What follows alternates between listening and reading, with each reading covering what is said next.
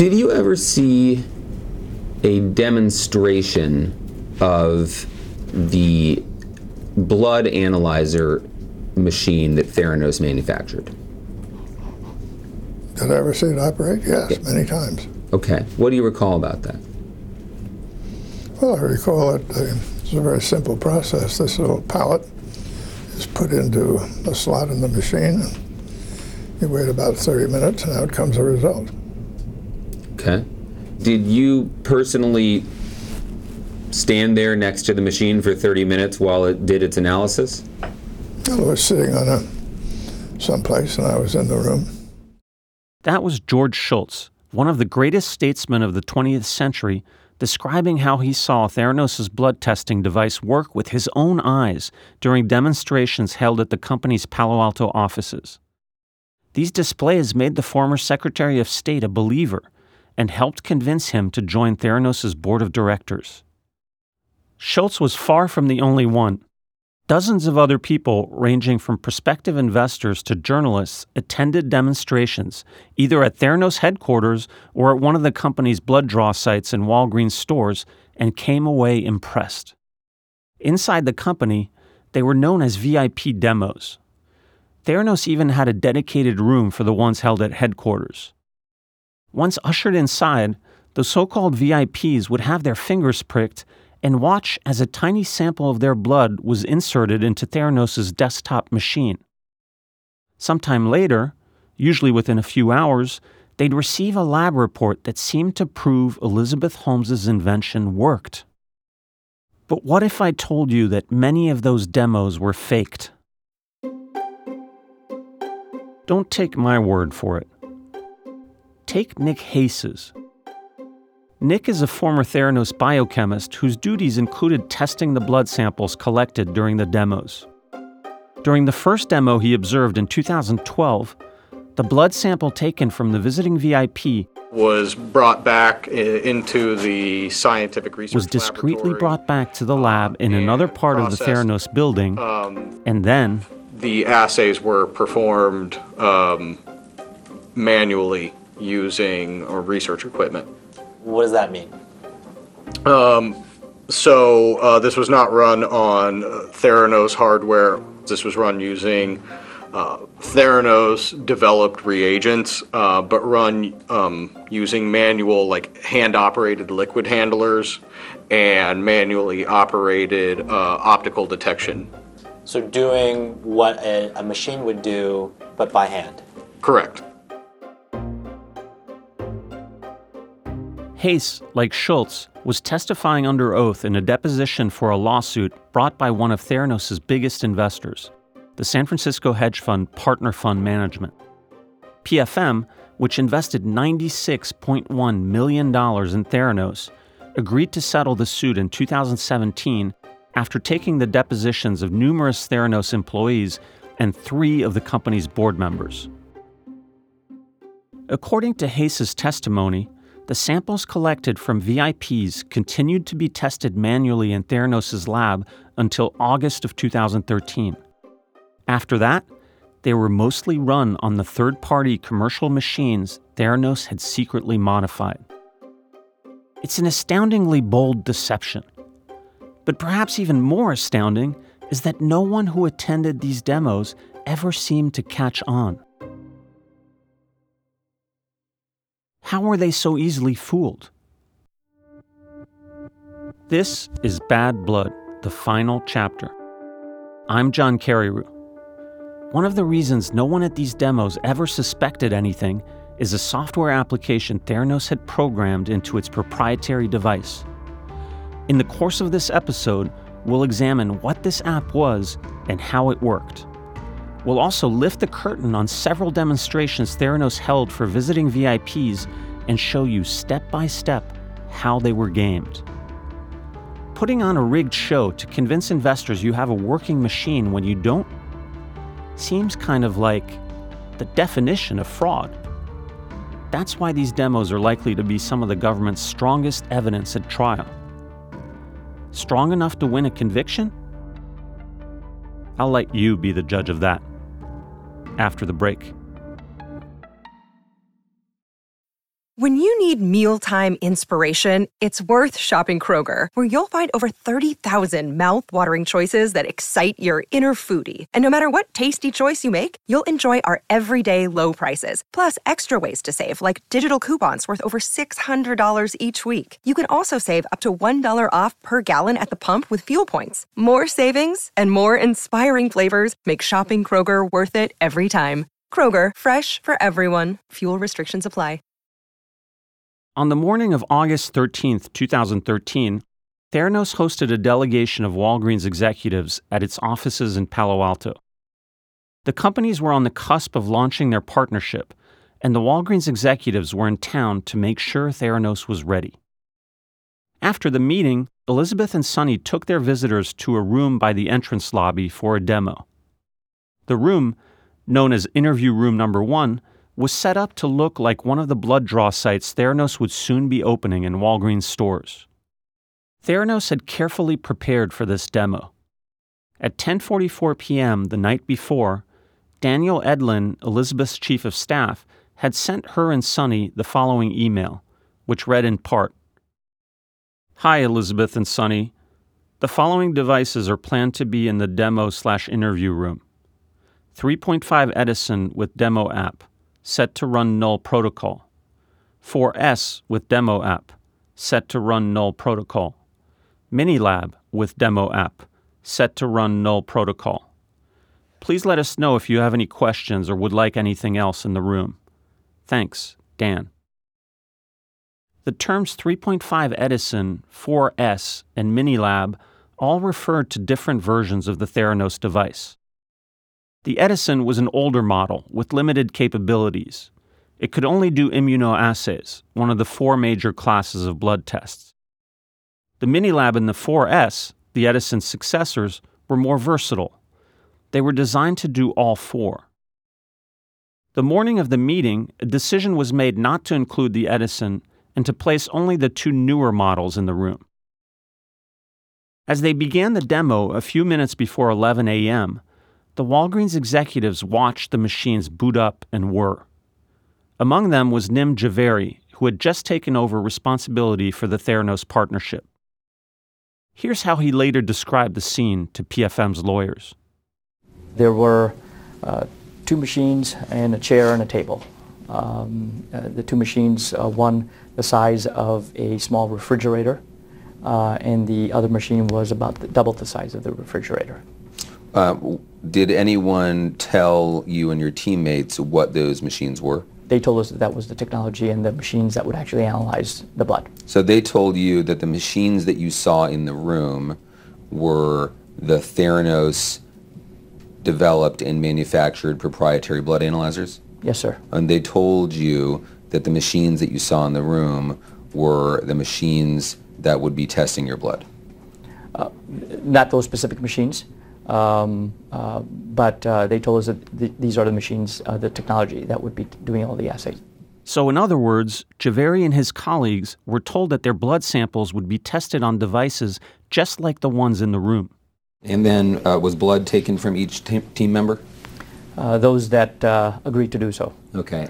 And after the blood was taken from you and your teammates who agreed to participate, where did the blood go? Did you see? Objective 1. I did not see. Okay. But you nonetheless had an understanding that the blood was going to be tested on a Theranos manufactured device identical to those that were in the room with you? It was our understanding that the blood would be run on their technology, yes. Except that's not what happened. The key to understanding what really happened is the mysterious null protocol Dan Edlin referred to in his email to Elizabeth and Sonny the night before. What's the null protocol? So that's another thing that I wrote. The concept comes from software. In the world of software, there's a concept of null, which refers to nothingness, like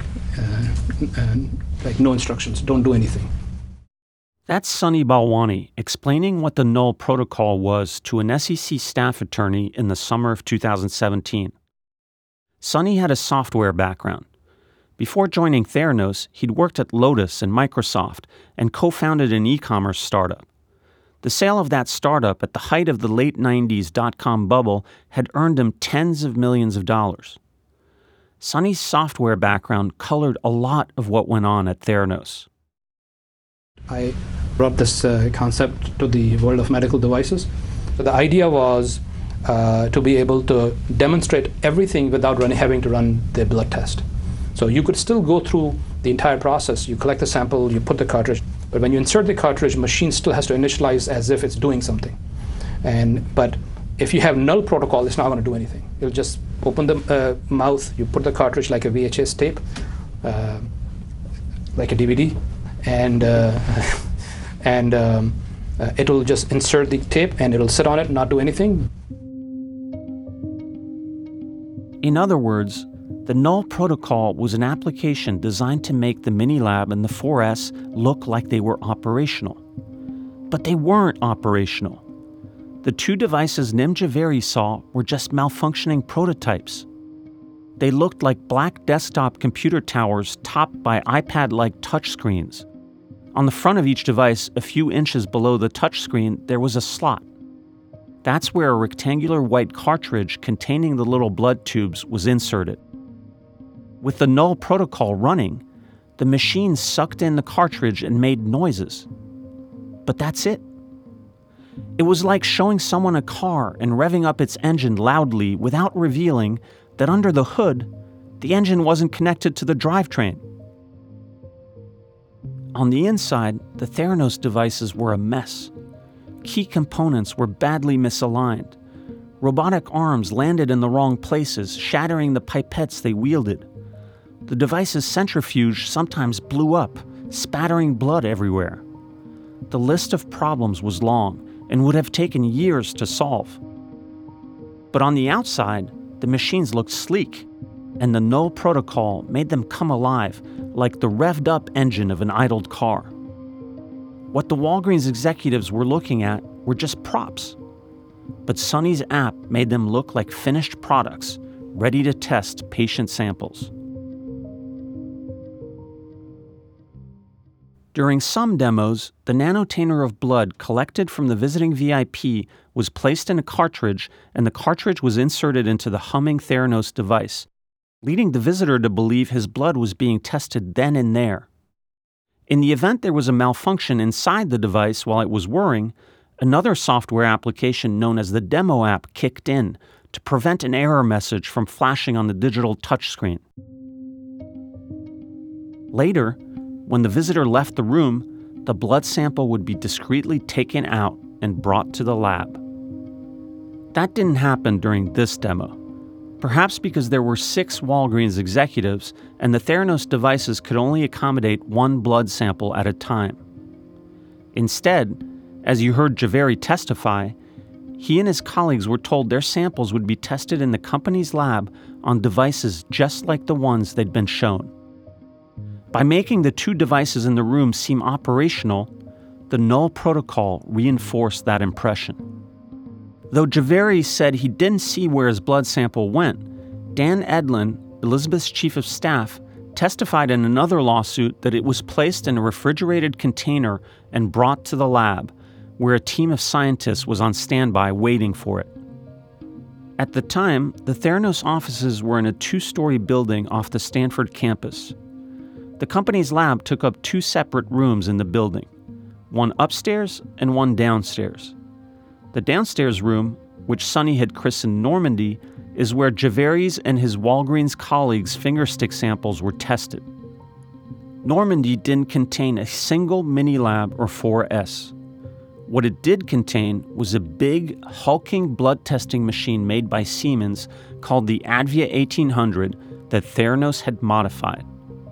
It also contained some Edisons, the older proprietary Theranos devices that could only do one class of blood test. Theranos had told the Walgreens executives it would run a comprehensive metabolic panel on their blood samples.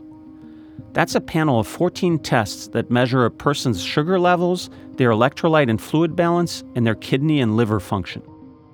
These tests, which are known as general chemistry tests, were beyond the Edison scope, so they had to be run on the Siemens machine.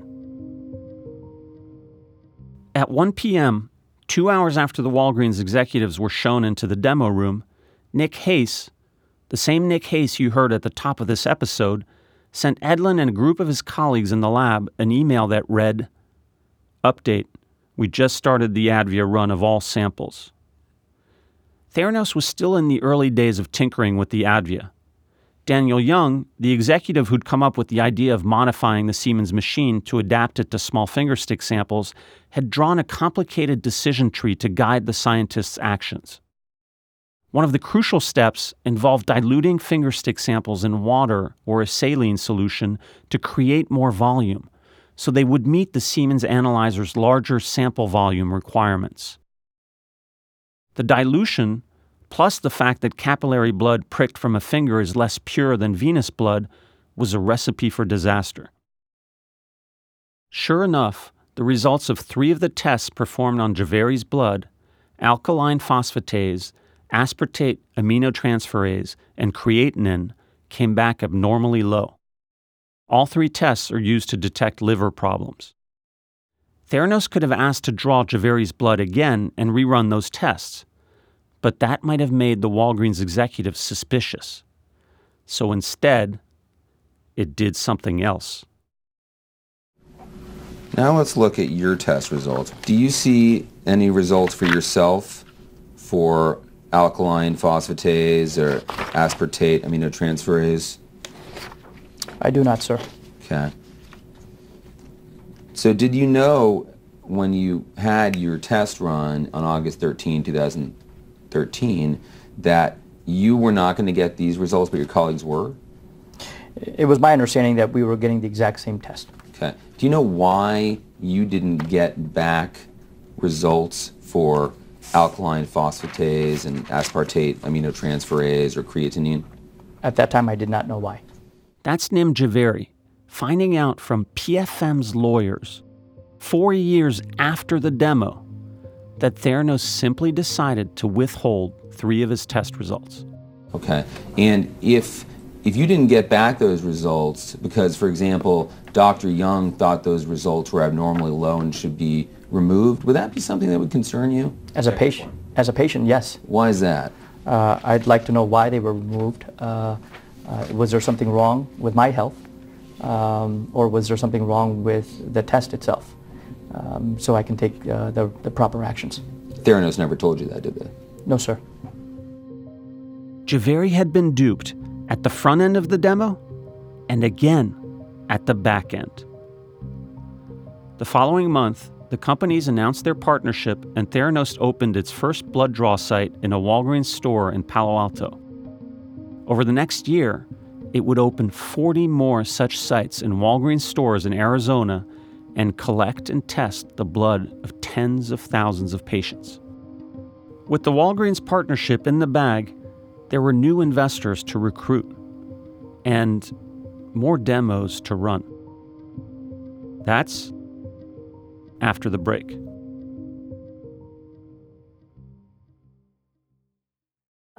Have you ever felt like escaping to your own desert island?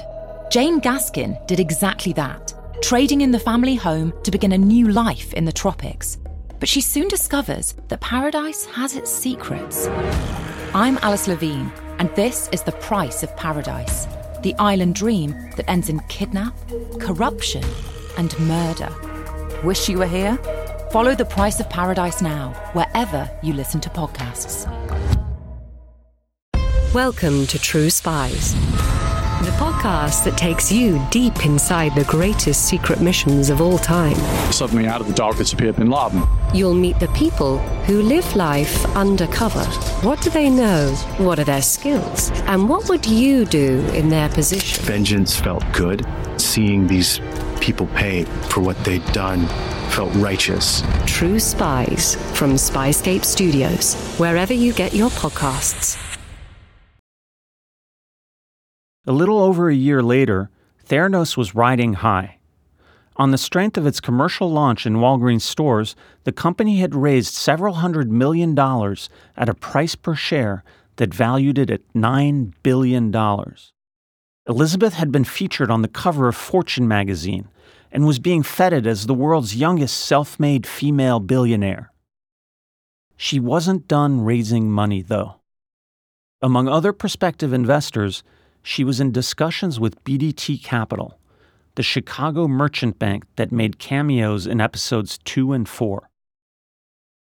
On October 11, 2014, BDT executives were due to fly to Palo Alto to meet Elizabeth and Sonny. During their visit, they planned to try out the Theranos technology by getting their blood drawn at the local Walgreens store. Again, careful preparations were made the day before. At 5:50 p.m. on October 10th, Christian Holmes, Elizabeth's brother, sent his sister and Sonny an email laying out several scenarios to ensure that the BDT executives' test orders would prompt a fingerstick draw. At the time, Theranos advertised more than 200 blood tests on its menu. But what it didn't advertise was that it could only do fewer than half of them on fingerstick samples. Its Edison devices could only run 12 fingerstick tests, and the third-party analyzers it had secretly modified, chiefly the Siemens Advia 1800, could only run another 60 or so. All the other tests on its menu had to be performed on a regular-sized sample of blood drawn the old-fashioned way, from a vein in the arm.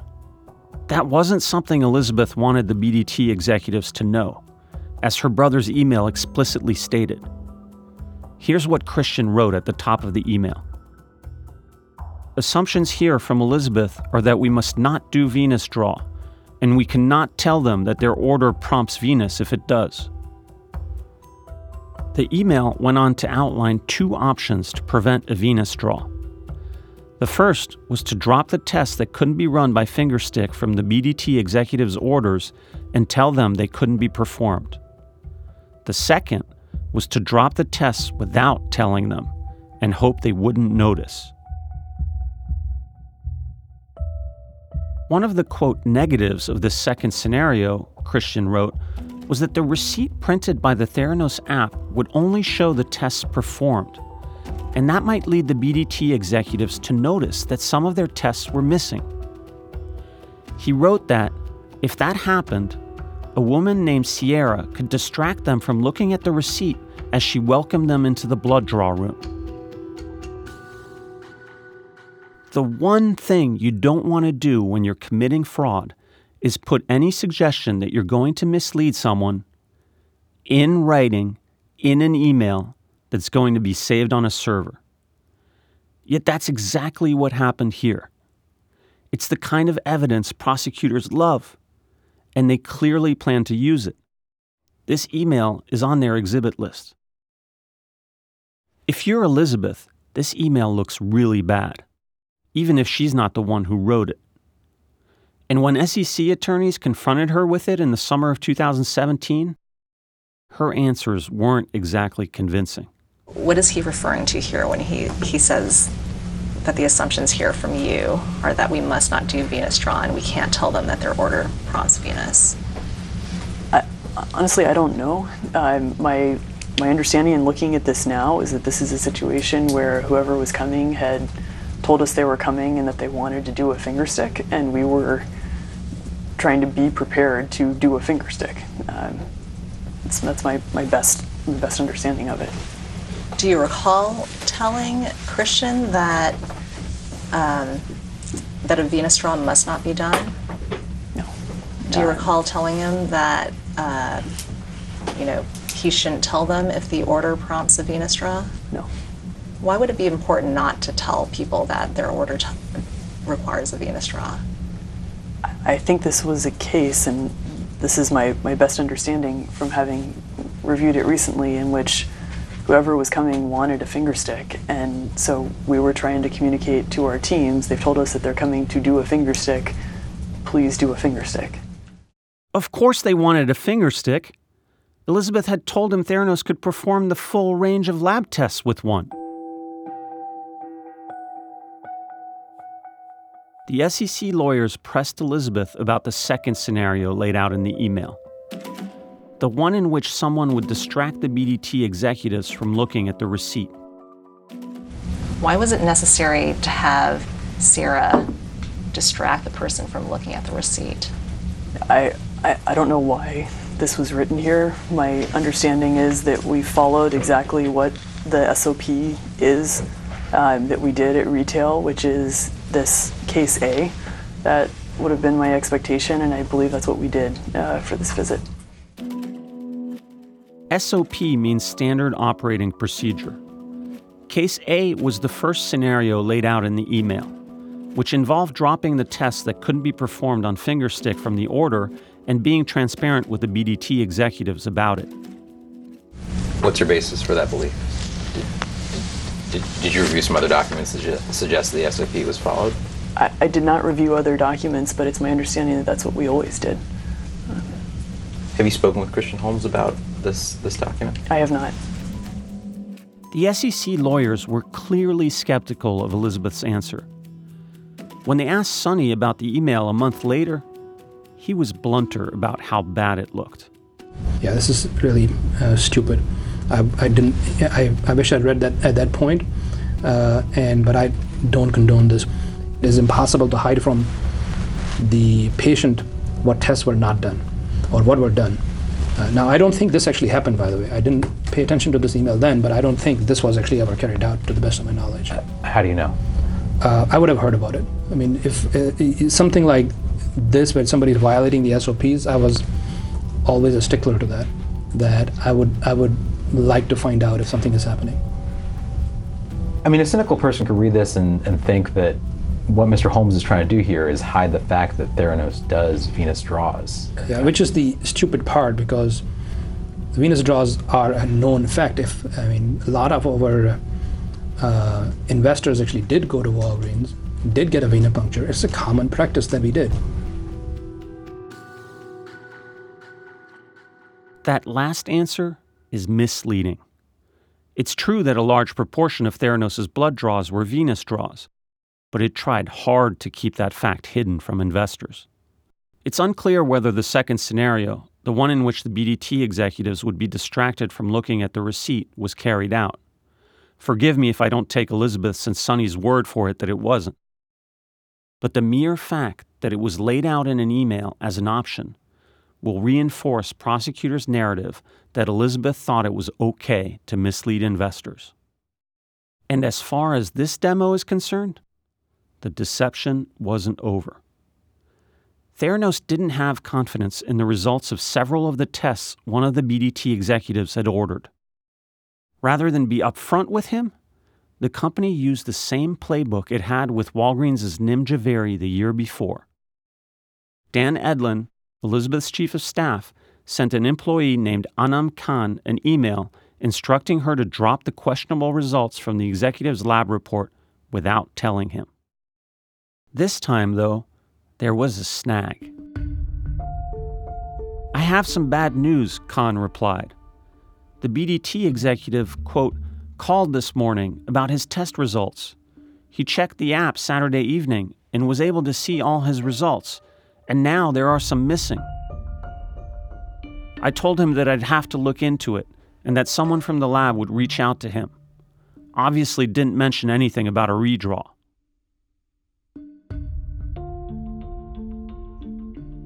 Edlin alerted Christian Holmes, who alerted his sister and Sonny.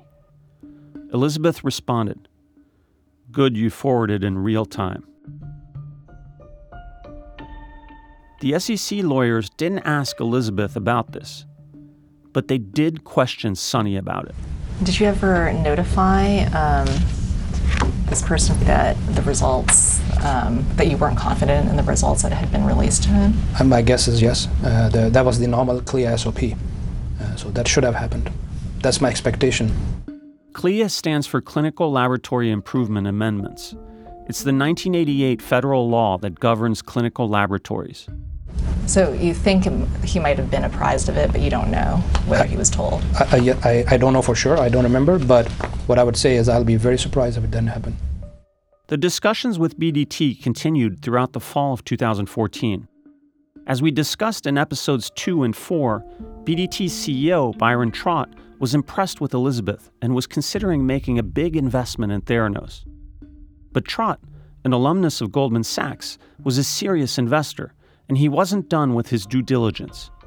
He wanted to keep kicking the tires on Theranos' technology. So another demo was arranged. One that would require more smoke and mirrors.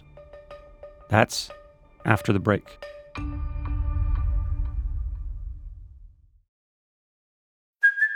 Hey, it's Kaylee Cuoco for Priceline. Ready to go to your happy place for a happy price? Well, why didn't you say so? Just download the Priceline app right now and save up to 60% on hotels. So whether it's Cousin Kevin's Kazoo Concert in Kansas City, go Kevin, or Becky's Bachelorette Bash in Bermuda, you never have to miss a trip ever again. So download the Priceline app today. Your savings are waiting. Go to your happy place for a happy price.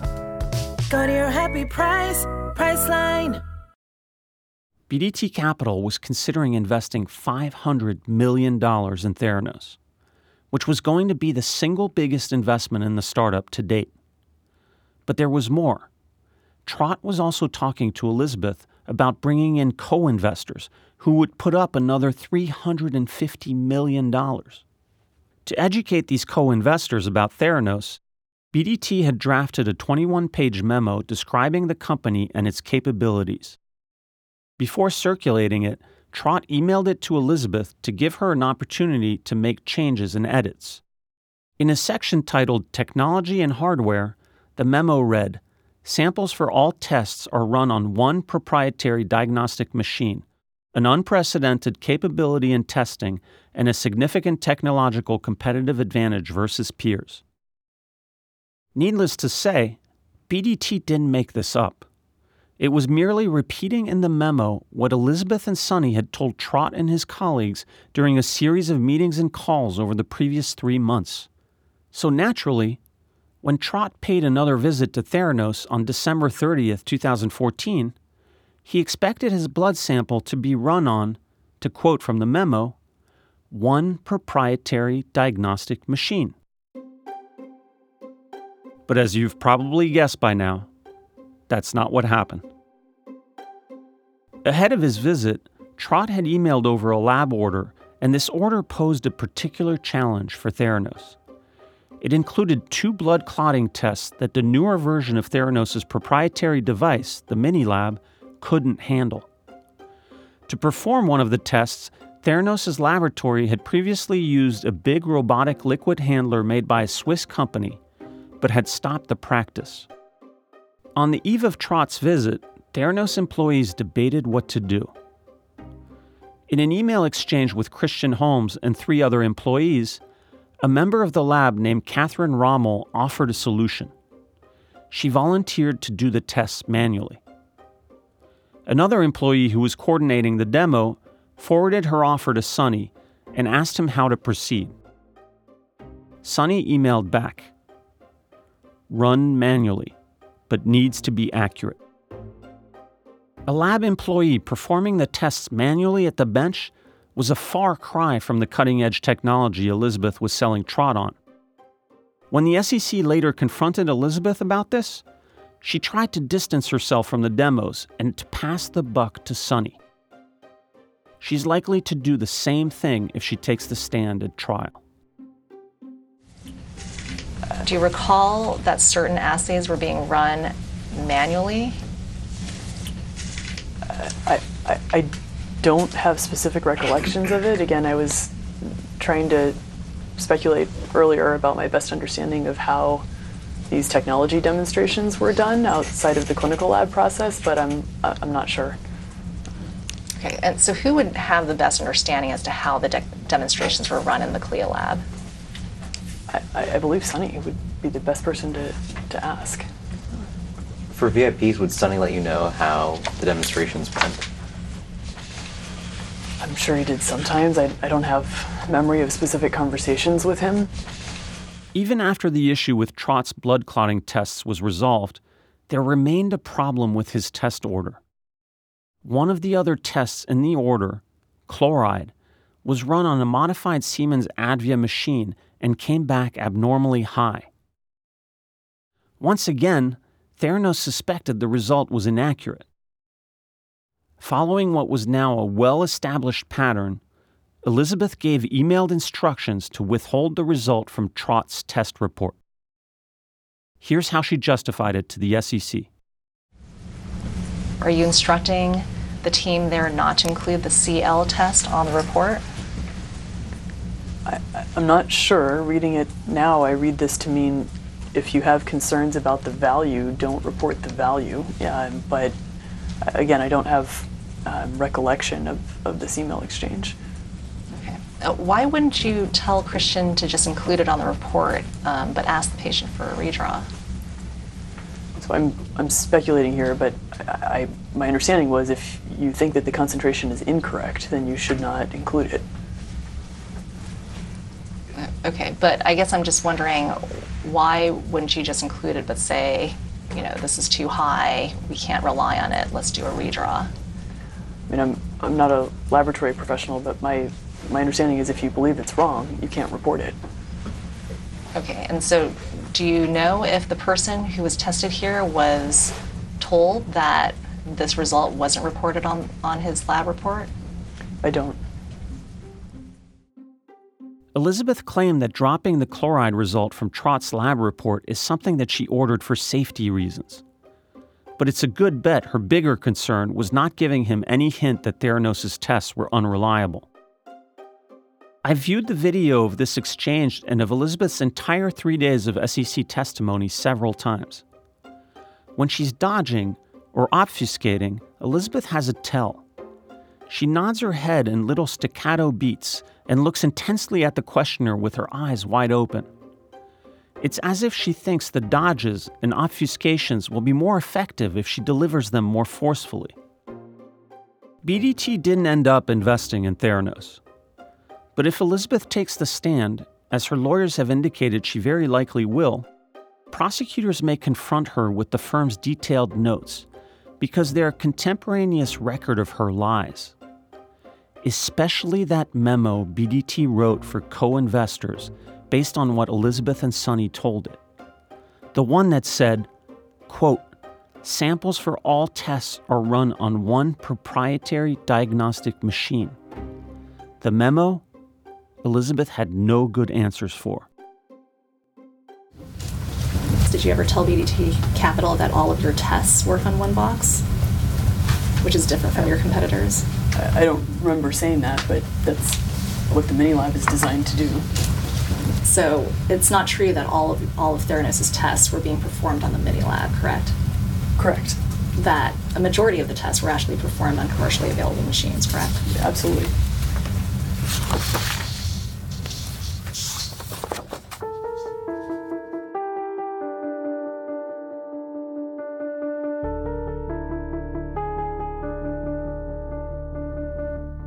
Bad Blood, the final chapter, is a 3 Uncanny 4 production. The show is hosted by me, John Carreyrou. Our show is produced by Lena Richards, Rahima Nassa, and Jennifer Siegel, with help from Shane McKeon. Emily Saul is our reporter. Jenny Kim is our production manager. Laura Mayer is our executive producer. The show was mixed by Kevin Seaman. Casey Holford composed the theme music. I hope you've been enjoying Bad Blood, the final chapter, and I'd love to hear your thoughts on the show. Your feedback goes a long way. It helps us make the best show we can make and only takes a few minutes. Just head to badblood.fans on the browser of your choice to answer a few questions. We're looking forward to hearing from you.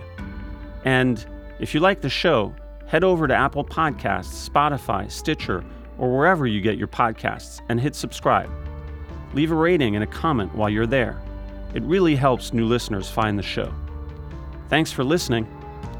For 3 Uncanny 4, I'm John Carreyrou. We'll be back next week.